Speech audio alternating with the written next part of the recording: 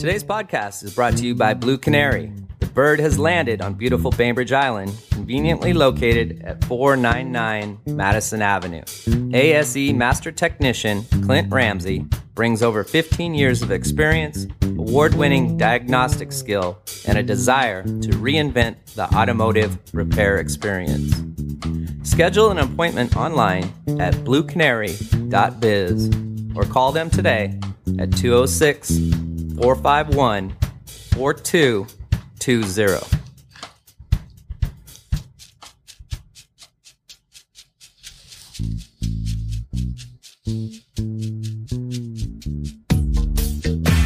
I got something for your mind, body, and soul.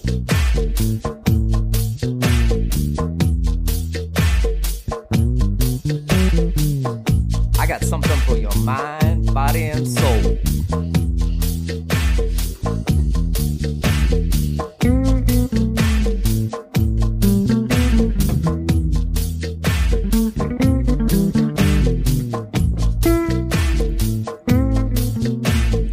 You have found the Bystander Podcast. Now here's your host with the most, Tiny Tim. What's good, Podcastville? Happy generic time of day to you. Thank you, Blue Canary, for your consistent support and Sound Reaper graphics in the pavilion. You as a listener can also support the show on Patreon. Today, my guest is Andrew from podcastguest.com, Austin, and in my neighborhood. How are you doing today? I'm doing well. Thanks for having me here. Yeah, it's. I think I met you about 3 or 4 years ago when you had just moved out from Austin, and Yep. See you into walking the rainy Northwest. Yeah. So, what do you got? A doodle? Is that what your dog is? she's a mutt. I don't know. A little bit of Spitz, a little bit of Sheltie, a little bit of I don't know. She tracks a lot of mud into the house. Oh, I bet. know that. She's got all that curly long hair. Yeah, huh? exactly. Good looking dog though. Yeah. I'm in your neighborhood walking my dog quite a bit as well. Yeah. So how have you liked the change in location from Austin to here? It's good. It's been interesting because we moved up here right before COVID hit, right? Yeah, you did. And so it really, we weren't able to get out and explore the area as quickly as we wanted to. And then we quickly got tired of the limited number of restaurants so you couldn't go out to eat and weren't going into Seattle much. But it's nice. I mean, it's a big change from Austin. The weather, we were trying to escape the heat down there. And so we definitely did that moving up here. But this part of the country has its own weather issues. Yeah. August smoke season and, rainy, the rest of, But it's been so dark this winter. It has been, but we're on the up and up, right? I was just looking, we're close to daylight savings change and, it'll start to get a little better. Can't wait. It snowed the other night. We were at soccer practice and it was like a whiteout coming back from Tacoma, driving, less than 40 miles an hour on the freeway. Just couldn't see anything. Yeah. And I'm just like, I'm so done with this right now. Yeah. It's that time of year, right? Where you're just pulling out of the gloom. And, but I'll tell you, the first couple of years here, I was like, people lied to us because in March and April it was just beautiful. Yeah. And then last year we're like, oh, okay. Yeah. This is how it works. So it's weird too, because I've never had that seasonal depression that people talk about all the time. Mm-hmm. And I've lived on the West Coast the majority of my life. And this is the first time it's really got to me a little bit. Yeah, but I'll say this. I mean, well, Southern California doesn't, but Austin, I mean, you got like this in August, right? Like where you're just like, it's so oppressive. It's hot. It's humid. It's over 100 every day. And the humidity is really high and it's just suffocating.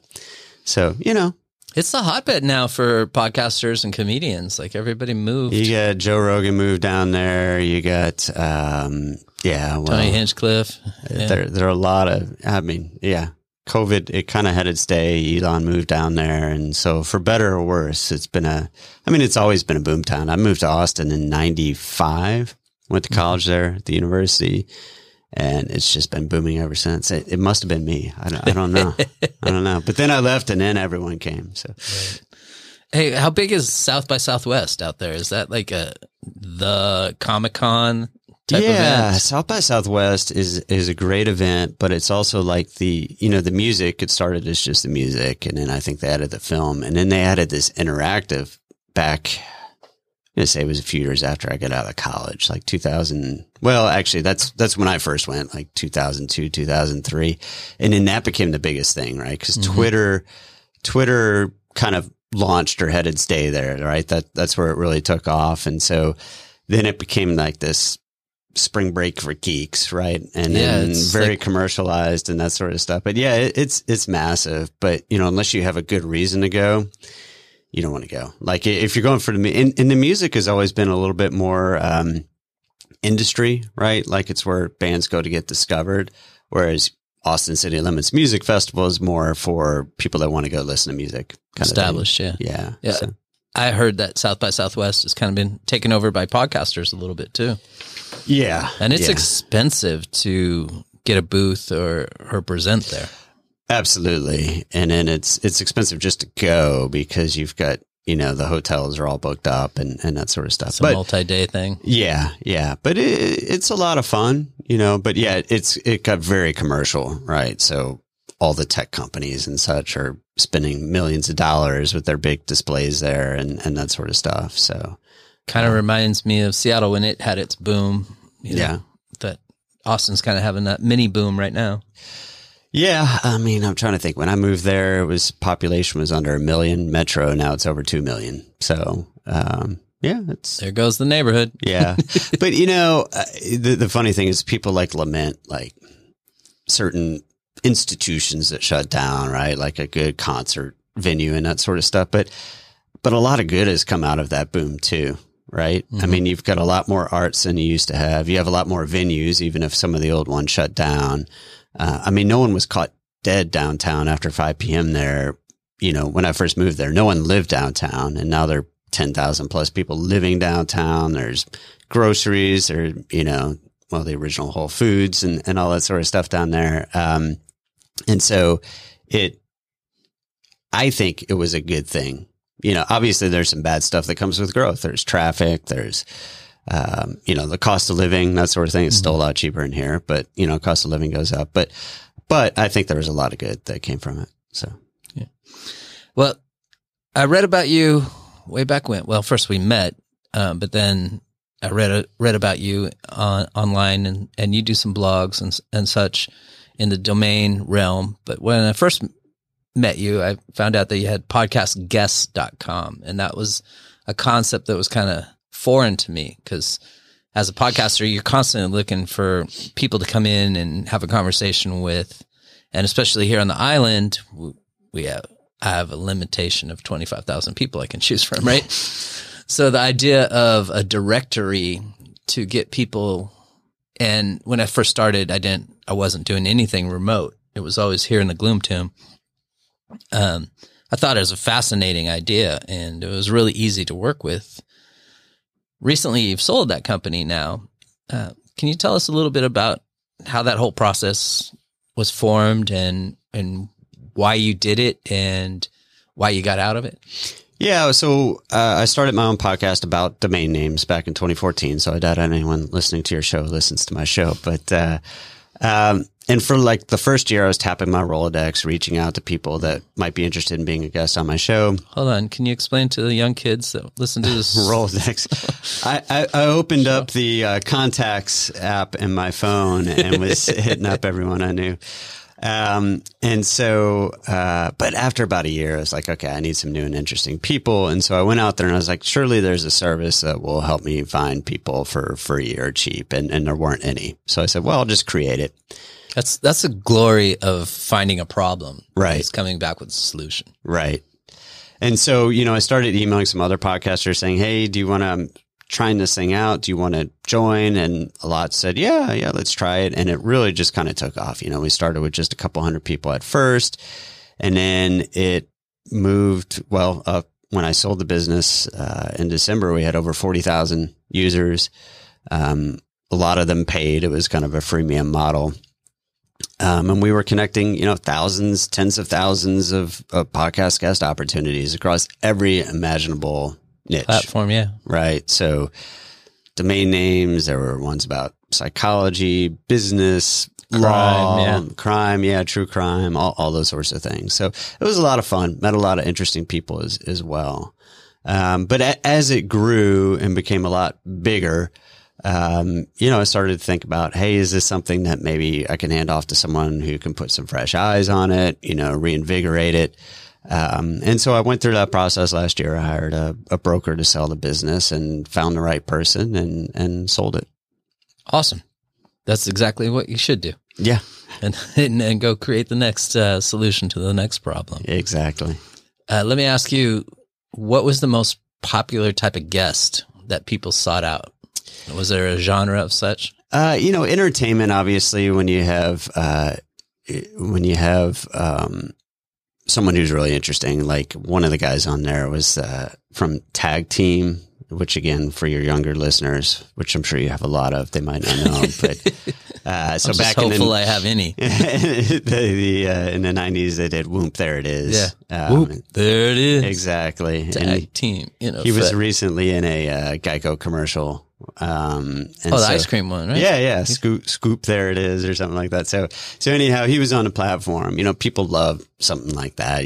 Someone who's a celebrity to them. But a lot of mental health too, especially during COVID. A lot of mental health type guests were very popular as well. Telehealth period is a growing industry, right? You almost hear it on every podcast now. The commercial, right? Right. What is it? BetterHelp. Yeah, I'm not sure. There are a few of them, right? Yeah. There are a few of them out there, but yeah. So, there were all kinds. It was really fascinating. It was really interesting learning about all these people that had, just these tiny, I'm in a tiny niche with domain names, right? But, they just had this one thing that they were the expert on. So some really interesting people that I met along the way.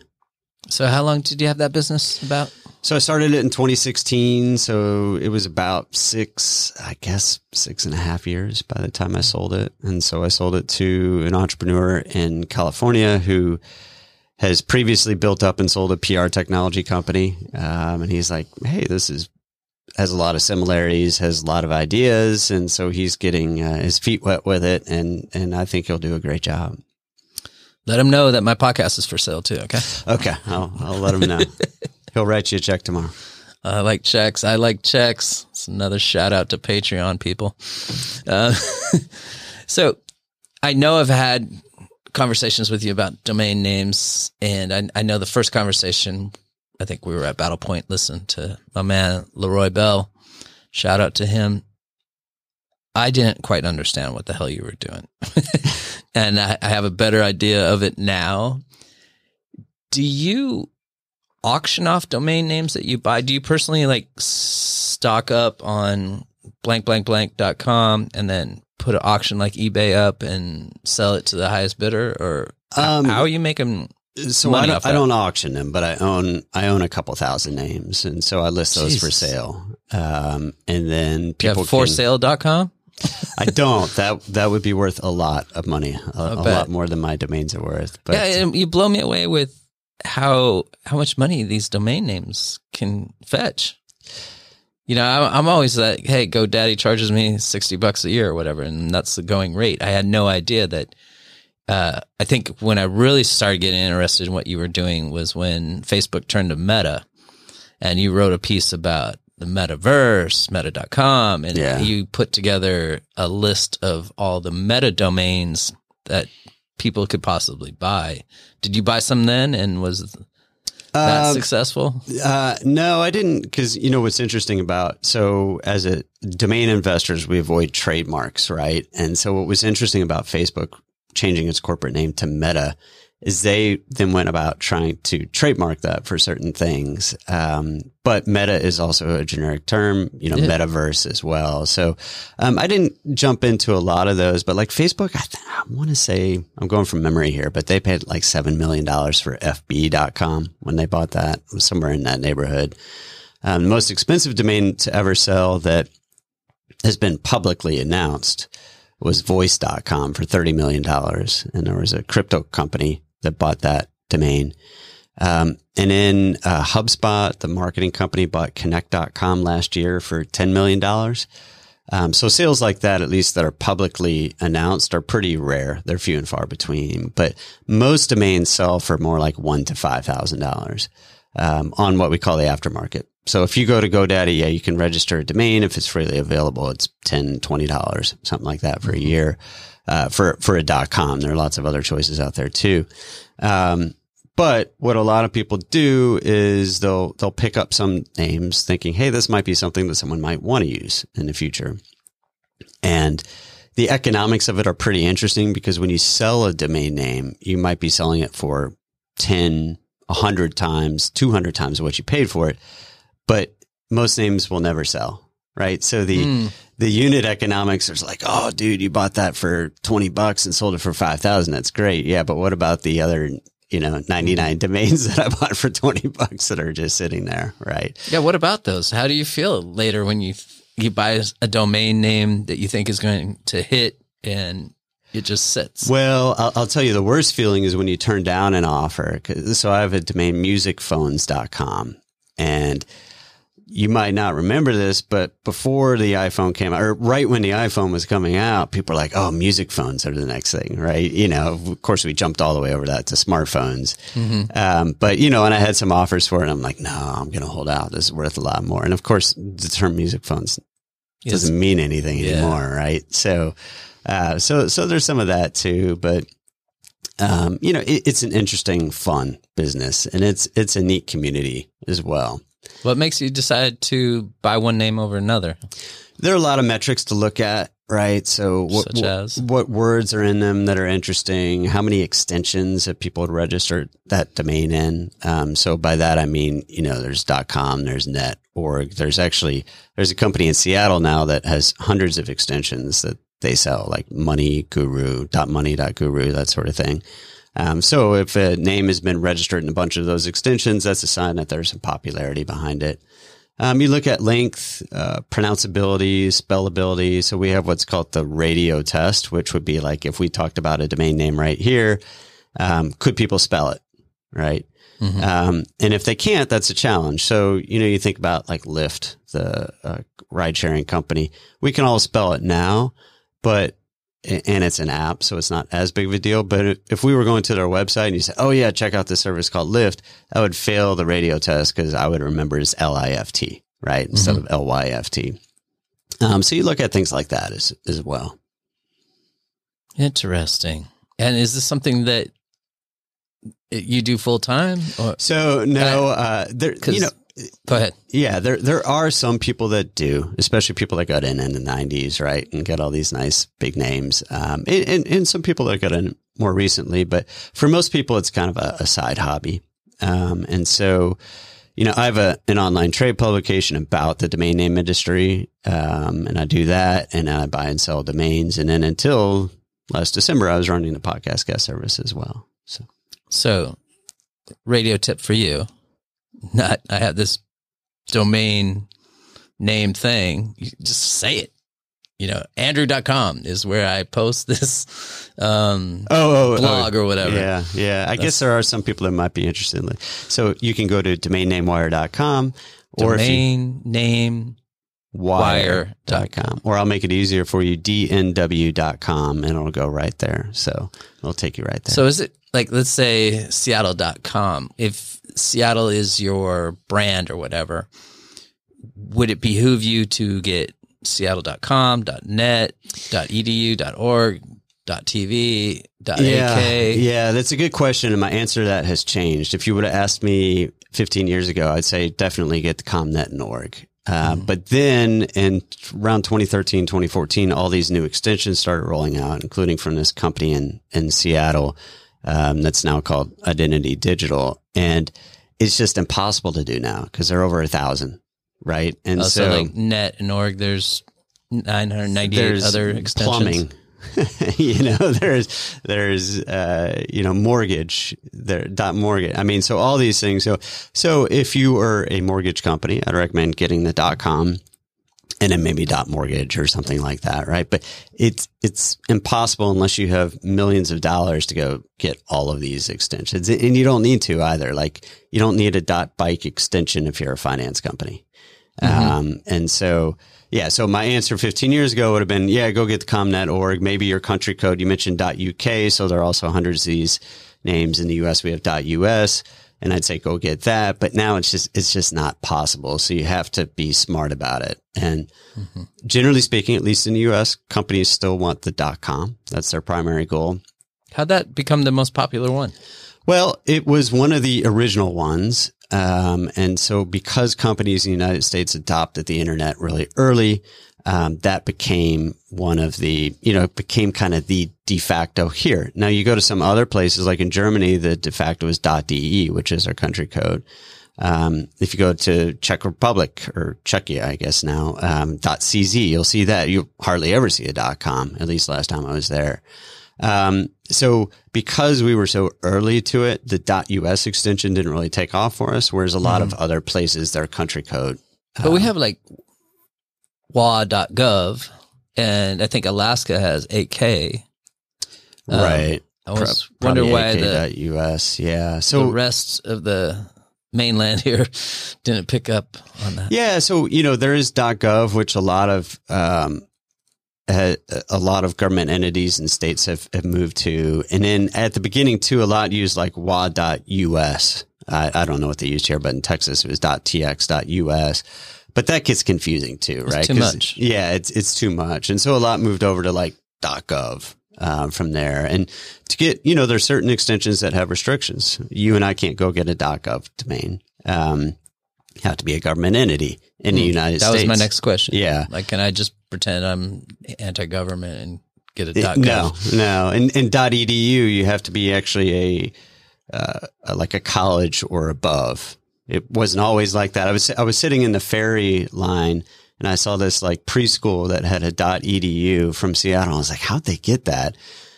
I think like that rule came in effect in like 2000 and they had registered it in the 90s or something like that. So most domains, though, we can go register.org. You don't have to be a registered nonprofit to get those. That's kind of a common misnomer that people have. And so most of them are unrestricted. .com, .net, .org. Some country code domains that we talked about, you actually have to be in that country or related to it. China has a lot of restrictions, as you might imagine, on who can get their .cn domains, that sort of thing. But for most people, a .com is the ideal thing. But a lot of times that domains can be taken, so you can start adding words to it, like something Bainbridge. Like your ad here, Blue Canary, I think it was .biz. They could do Blue Canary Bainbridge.com, if they wanted to. A little bit longer, but, some people might go to bluecanary.com by accident. I have no idea what's there. Hopefully it's not something that, sometimes I had a friend call up and he's like, yeah, we bought, somethingsoftware.com, and now someone bought that something.com and it's an adult product and we don't know what to do. Right. So, yeah, this is a faux pas. My wife's going to kill me for saying this, but she used to play on the original Women's Sounders soccer team, and they had a sponsor phone number 1-800-KICK, but it was Lick and it was a porn site. Yeah. And they advertised it on a night that they were giving away rape whistles from the Seattle Police Department to all the fans. So the game was just a debacle because every time somebody in the stands didn't like what was going on, they'd blow the whistle. Yeah. So the players are constantly like, where's that whistle coming from? Oh, man. And then the sponsor's 1-800 number was incorrect. Oh.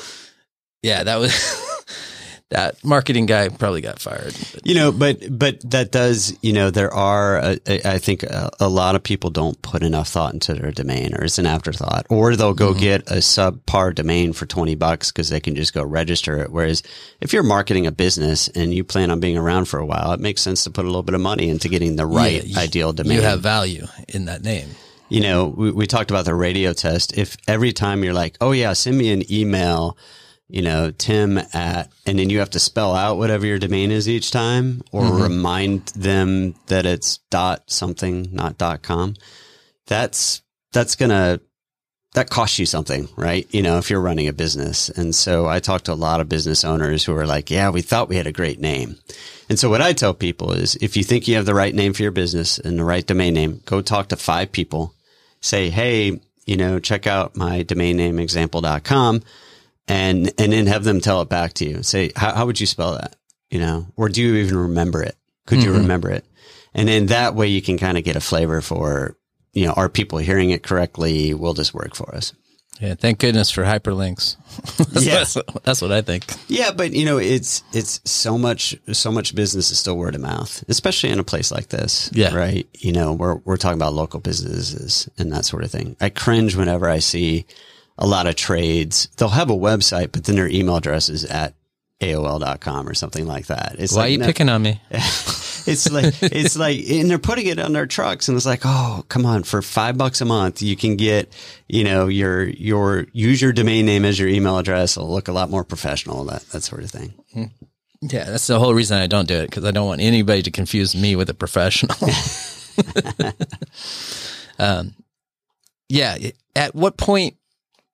What's the entry point? I guess if you're a business owner and you're buying something aftermarket as opposed to something that's just freely available. Let's say you're Juan the landscaper. How much money can you really put into that?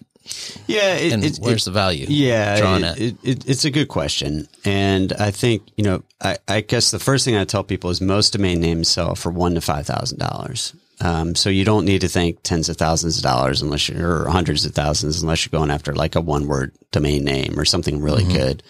And a lot of people will sell them on terms, right? Like you can pay monthly, it off over 24 months, right? And then then you start talking about $100 to $200 a month. Well, how much are you spending on other types of advertising? Are you advertising in the paper, online? You know, you're probably spending hundreds, if not thousands of dollars on advertising.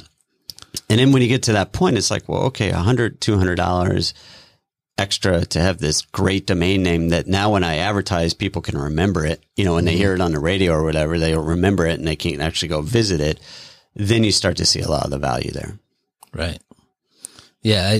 I think the newspaper advertising is dead. I mean, you mentioned bluecanary.biz multiple times. You know, we've worked it into the conversation.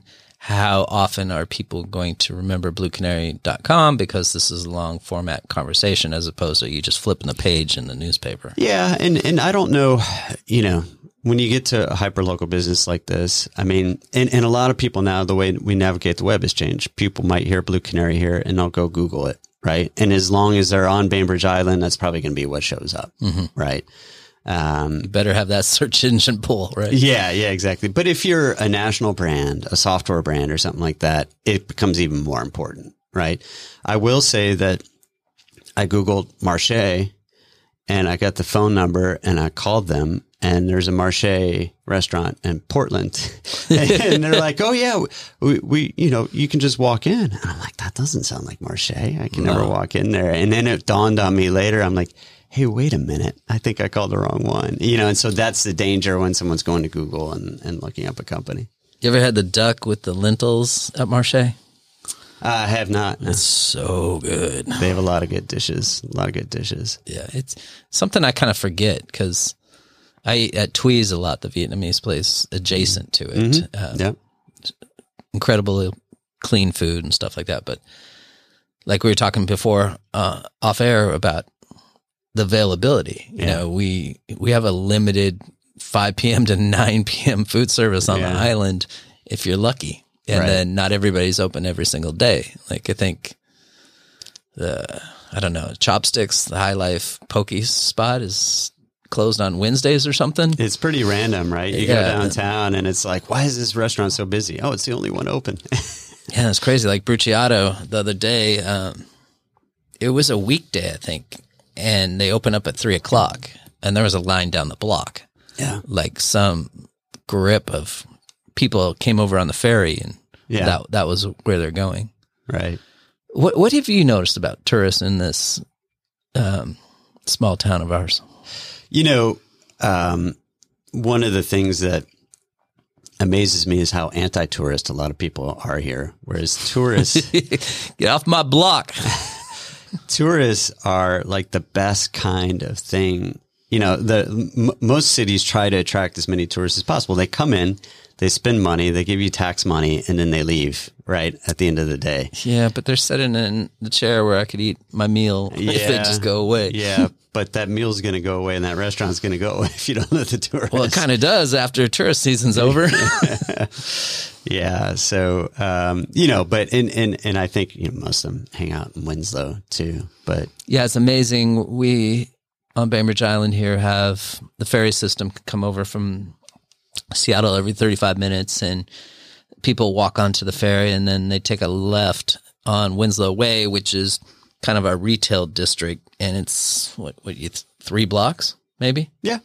Just slightly up off the water, and they go to the end of the street, turn around, go back on the ferry, and that's it. And I just wish they could understand how beautiful the island is by getting out on a kayak, walking the Grand Forest, walking on the beach. Here's the issue: transportation, right? So we don't. We kind of have taxis, but you got to reserve them in advance, and they might or might not show up. We don't have Uber usually or Lyft. BI Ride is not something that's advertised. I've tried to use, and I've tried. Yeah, you don't want to have to download an app just to get a ride. Right. Although we do an Uber and Lyft. Well, yeah, but you already have that on your phone. I think one of the things that this city could do, we do all these things like BI Ride, I guess, is Kitsap, but it's expensive. It's, to run, right? Yes. It's this bus and all that sort of stuff. Not making money. If the city could do a deal with the Uber or Lyft where it's like, okay, we'll guarantee 2 drivers will make at least $20-30 an hour if they're here from 5 to 9 p.m., that sort of thing. Then I think that would be super beneficial to this island. And I'll tell you what, too, it would also cut down on drunk driving and that sort of thing. Because part of the problem is you can't take a taxi or an Uber to a restaurant. And if you can, how are you going to get home? Because it might not be around, right? Yeah. And I think that would be a PR win for Uber or Lyft, like talking about, hey, if we can actually do good, like we're helping communities stay connected and that sort of stuff. And the buses don't always run on a timely basis. They really only run during all of them during commuting hours, right? And it's great because they'll drop you off right at your house, along the route or pretty darn close to it. But yeah, it's like, okay, I can't tell you how many times I've come home on the ferry, my whole family, and it's late and you can't get a cab and you're like, well, I guess we're going to walk. Yeah, you're in walking distance though, right? Yeah. But I feel like I live a mile away from the ferry, so we walk on. It's free to get off the rock. And usually when I go to the airport, there's the light rail and it's $2.50. And, it's a nice casual way to go. But if you're in a rush, it's not the way to go. And then on the way back, it's silent. If you are coming back with luggage off a flight or something, you want that ride. Yeah. Yeah. And you want them to be waiting there. And you don't know which ferry you're going to be on until you kind of get off the plane. So you can't really reserve a taxi until you're en route to the, right. And then are you going to make that ferry? So I think if there were reliable Uber type, Lyft type, or just taxi service here, I think it's something that the government should consider, subsidizing because we already subsidize public transport, right? So subsidizing something that actually works for people would be awesome. Yeah, I've often thought about having an electric bike rickshaw company down there just to cruise people because I think Uber and Lyft, the thing is we're trying to minimize traffic, but when you just minimize it with the taxis, all those commuters from Kitsap County that just drive straight through the middle of the island just to get on the ferry to leave because that's the only way that they can get there in a fast route. That's millions of cars given pollution. And then you have the ferry and the dumping of the gas in the bay and the Superfund site adjacent to that. Then you have, what do you call it? The feces place. What do you call that thing? I don't know what you're talking about. The sewage plant? Yeah, the sewage plant. There we go. That's all right there. So we got bigger problems than a couple of taxis, but we seem to push the taxis off the island. Like we don't want to have them here. We don't want to have extra wheels and such here. Well, yeah, I think, loud voices will always focus on the things that probably aren't as important as, Yeah, squeaky wheel gets the oil, right? Yeah, exactly. So, That's why you should spend your 3 minutes every Tuesday night on the diocese telling the city council what you'd like to see, like a scramble light off the ferry, where just like Pike Place Market, we could have a time where all four corners could walk and everybody could move, as opposed to one light at a time. You know, we get all those people that come off the ferry, they can walk to the left, to the right, wherever on one walk signal. What are some of the things that you've seen from an outside perspective when you moved here that you just like, I don't know if that's right? I don't know if that's right. You mean other than the Rotary? You know? No, tell me about the Rotary. No, it's just funny how it's like every day on the Facebook group, someone's like, "Here's how you drive around a Rotary." You know? Oh, roundabout. Roundabout. I'm not talking about the Rotary auction. Oh, that Rotary Club, they've got issues. Those guys giving away all that money. I tell you, roundabout Rotary, whatever you want to call it. Yeah, we are an island of roundabouts. We have 2 now, right? Yeah, and thank goodness they didn't have enough funding to get that third at Addis Will, because that just did not make sense to me whatsoever. Yeah, I think I think a lot of people here want to hold on to what this island was like, certainly before I got here, yeah, 10, 20 years a lot of old ago. money. Yeah, and again, I mean, I'll go back to my time in Austin, right? Like, yeah, there were some things that sucked about how it grew, but so much good came from it, right? Mm-hmm. Like, being able to hang out and be entertained downtown, after hours, right? Rather than just working there 9 to 5 and then leaving. So many new restaurants and venues and arts that didn't exist, when I got there in the 90s. And, I think a lot of people just shoot things down out of hand here, and it's, without thinking like, okay, I could see how that could benefit people. Like, the hotel, for example, downtown. Yeah.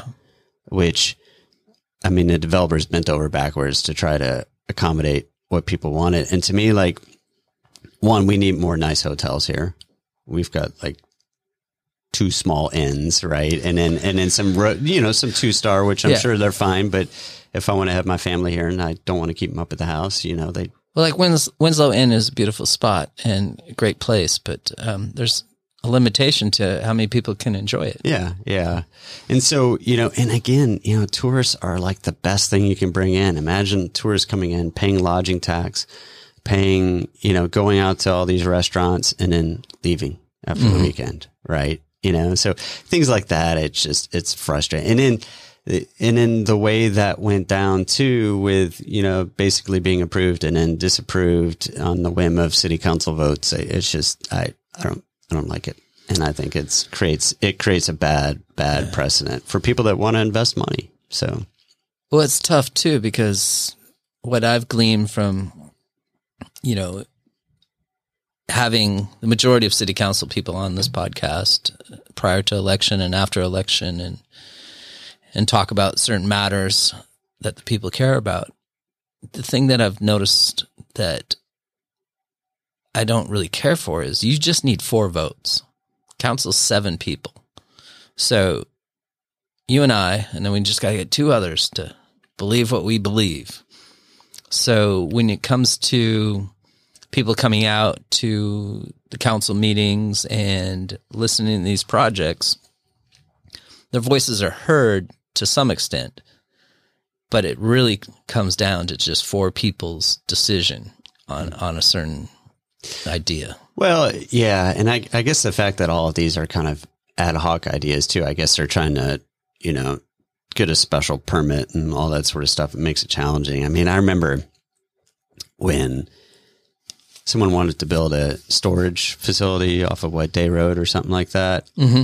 And then they retroactively banned storage, after they submitted their plans and that sort of stuff. I mean, that's just. It's like the affordable housing. I asked many people that were proponents of affordable housing to come on the podcast. Nobody would, but a couple people that were totally against it did come on. Clarence is big on affordable housing. Mm-hmm. So, and then you have things like, I mean, that's another thing. Go ahead. With the Bethany Lutheran Church, that was out of the zoning. Right. So to me, it felt like spot zoning. Like it's too good of an idea to give up on. We will just, like you said, retroactively change the laws so it fits into this plan so they can do it. And they have a habit of doing it both ways. We'll change the law to suit our needs, or we'll change the law in the negative to not allow you to do what you wanted to do, even though you've gone through all the steps correctly and tried to do the right thing. I think there can be better communication too, right? Saying we want affordable housing, then I think you need to take a step by and say, okay, what are your goals? And so in articulating those, right? So I know one goal might be, hey, look, our schools have fewer students enrolling. We want to get enrollment up. Okay. So then, better be family friendly housing you're building. Another one is near the schools too. Yeah. Or in walkable. And then another one you might hear is that, hey, it's hard to get workers on this island and we could get more. So, okay, so tell me what percentage of people that live in affordable housing on the island right now work on the island, and then show that data as a rationale. And then it's like, oh, well, that makes sense. I'd love for Bruciato to be open 7 days a week. I'd love for them to be able to hire people, and they can't because people have to commute a long way. So, if you can show something like that, then that gets interesting. I think a lot of times, especially a very liberal island like ours, it's like, oh, this is what we're supposed to do. Affordable housing is the thing, right? Yeah. So, but if you go in and look at it, at least, create that justification and have some data behind it. And then it's a lot easier, I think, to sell to a lot of people. But yeah, everyone wants affordable housing as long as it's not in their backyard, right? Yeah. I mean, I can talk for hours about affordable housing, I think. You probably know a lot more about it than I do, but unfortunately too much. Yeah. Yeah, let's just skip over that and get back to you. So you did podcastguests.com. You collect domain names. Your podcast is around domain names? Yeah, it is. It's this is where you drop your podcast name. Next week, I'll publish episode 425 of the Domain Name Wire podcast, which you can find at dnw.com/podcasts. See? Or on your favorite podcast app. You ever heard that guy that does the Philly Who podcast? Mm-mm. Yeah, he has some other show, How to Grow Your Podcast. You have the exact same voice as him on the radio.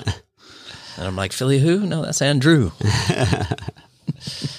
So how often does your podcast come out? It's a weekly, every Monday morning. And it's a niche, so it gets about 1,500 to 2,000 downloads per episode, which is about how many people would be interested in that topic. So, so I figure I have 100% coverage of people that listen to podcasts and care about that topic. So, and you write a weekly blog? Oh, it's multiple times a day on weekdays. So, really? Yeah, just stories about what's going on in the business and that. I guess I only catch the ones on your LinkedIn page. Yeah. So that's as much as I can tolerate. I don't. Yeah. Well, I mean, again, for most people, it wouldn't make sense to come check out my blog. It seems to me like another form of gambling or a stock market in my mind. Like, what's the next buzzword? Certainly there's some of that, but I think once you get into it, there's a lot more to, doing a good job at it, right? I mean, I guess picking stocks, right? You're analyzing it, looking at the fundamentals, that sort of stuff. Yeah. And it's a similar sort of thing with domain names. So how do you find data on domain names? Oh, there are a lot of services out there you can subscribe to that. We're like, okay, here are the domains that are being auctioned right now. Here are all the metrics behind them. And then you can sort and filter and all that sort of stuff. So, is there a big auction site like eBay for domain names? GoDaddy's the biggest one for auctions. They're mostly auctioning off expired domain names. So if you don't pay for your renewal, it gets expired and then they auction those off. So hundreds of thousands of domains expire every week. And so what would you think is your most valuable domain name that you're holding right now?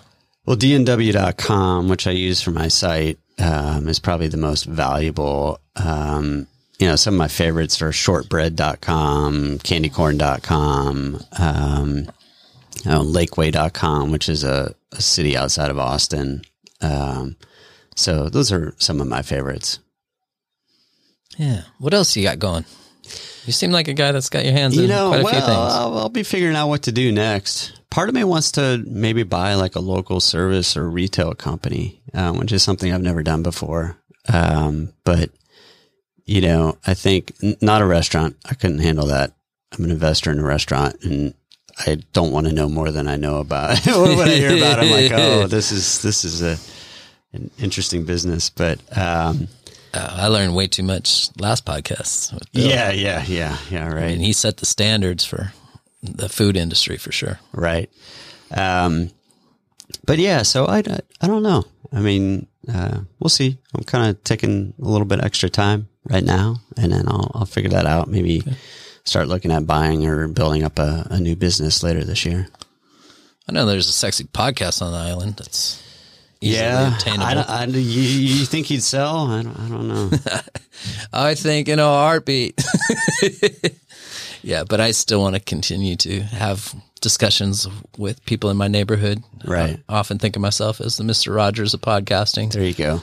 I'm meeting people in my neighborhood that you may run into every day. You came in here, you took your shoes off and put on your house shoes, and you're Mr. Rogers. House shoes is definitely a Southern term, because when I lived in Kentucky, the doctor said, "Hey, you might want to pack a bag when your wife's pregnant, and don't forget your house shoes." House shoes. It's like, what do you mean house shoes? Like, I'm not some rich guy that has some house shoes only. What are you talking about? And I figured out that they were slippers. Yeah, that's a bougie term that I use now too. Yeah. My house shoes. Impress people. Yeah. That reminds me, if you have some extra house shoes, size 7.5, that you would like to donate to the podcast, so I can have podcast house shoes, send them my way. 3 Tree Lane. So, what are you looking forward to this summer? Other than the sun, you mean? Yeah. Well, how old's your kid? How long until? 16. So I've got another year for college. So gotcha. Time's going by quickly. So slow that time down. I got 2 years myself. One thing that's tricky about living up here, though, is it's far from everything. Yeah. So it's hard to kind of get away for a weekend. Vancouver, BC. Yeah. That's the spot to go. But the other thing is that you don't want to go in July and August when the weather's great here and the kids are out of school, right? Don't let people know. So it's like you have to go during the times when school's going on and that sort of stuff. So it's a little tricky. But, we got school break next week here on the island, and I would really like to shut down for a week and go to Hawaii or somewhere hot and get You and everyone else. Right? Wife's in Arizona right now, but it's 32 degrees in there. It's cold. Cold. All right, Andrew. Tell everybody once again where they can find your blog and your podcast. Yeah, check out domainnamewire.com if you have any interest in domain names.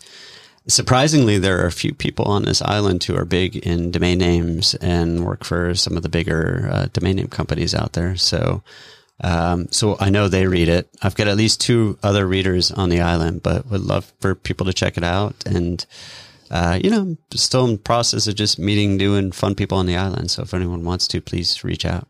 Awesome. It's been enjoyable knowing you for the short period of time that I've got to spend with you. I hope we spend some more time. Definitely catch a cocktail or a meal here soon. Awesome. All right. Thank you for listening to The Bystander. Be kind.